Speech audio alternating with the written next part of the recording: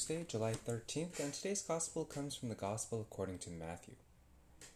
Jesus began to reproach the towns where most of his mighty deeds had been done, since they had not repented.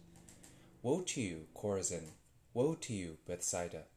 For if the mighty deeds done in your midst had been done in Tyre and Sidon, they would long ago have repented in sackcloth and ashes. But I tell you, it will be more tolerable for Tyre and Sidon on the day of judgment than for you.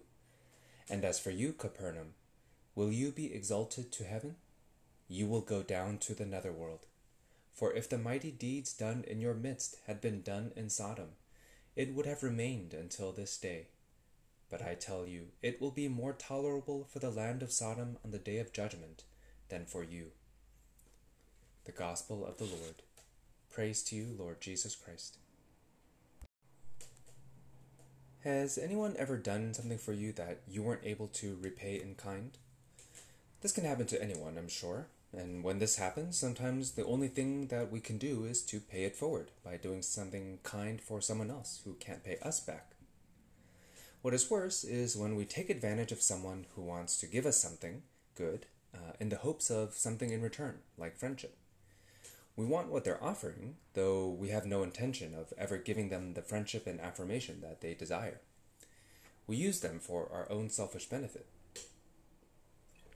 Perhaps the most despicable version of this is taking advantage of someone who loves you romantically. Have you ever had a friend who was in love with someone who didn't love them back? There may have been nothing more that you wanted to do more than open their eyes to the fact that they were being used.